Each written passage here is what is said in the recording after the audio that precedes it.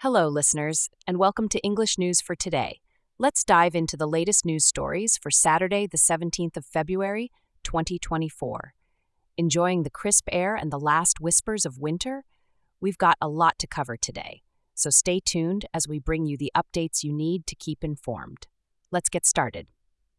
The Greek parliament has passed a bill legalizing same-sex marriage. This marks the first instance of marriage equality being realized in a nation predominantly made up of Orthodox Christians.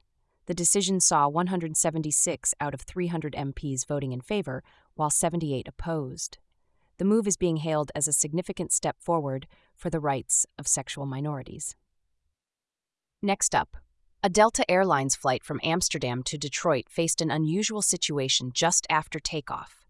Unidentified maggots fell onto passengers, leading to sanitary concerns and necessitating a return to the departure point.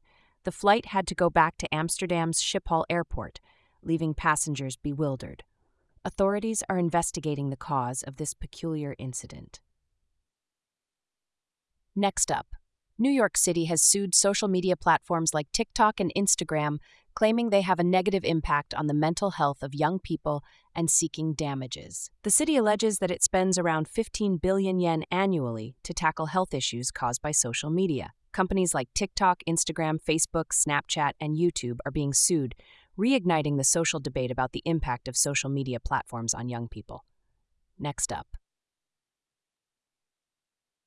there could be changes afoot for the rules at Tayagara Beach on Australia's east coast, known for welcoming nudists. The beach, which is within a nature reserve managed by New South Wales, has been a haven for visitors to enjoy in the nude for years.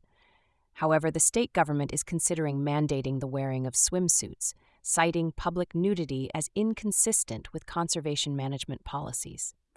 The future policy of the beach depends on local council votes, with opinions divided among stakeholders. Next up, Russian authorities have announced the death of opposition leader Alexei Navalny in prison. Navalny had previously suffered a serious condition due to a nerve agent attack and continued to criticize the government after his treatment. The cause of his death has not been disclosed, and there are calls for transparency from the international community. Navalny's death deals a significant blow to the Russian opposition movement.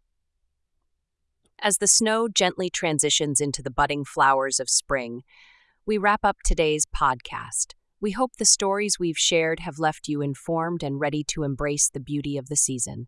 Wishing you a splendid day filled with warmth and joy. Take care until we meet again.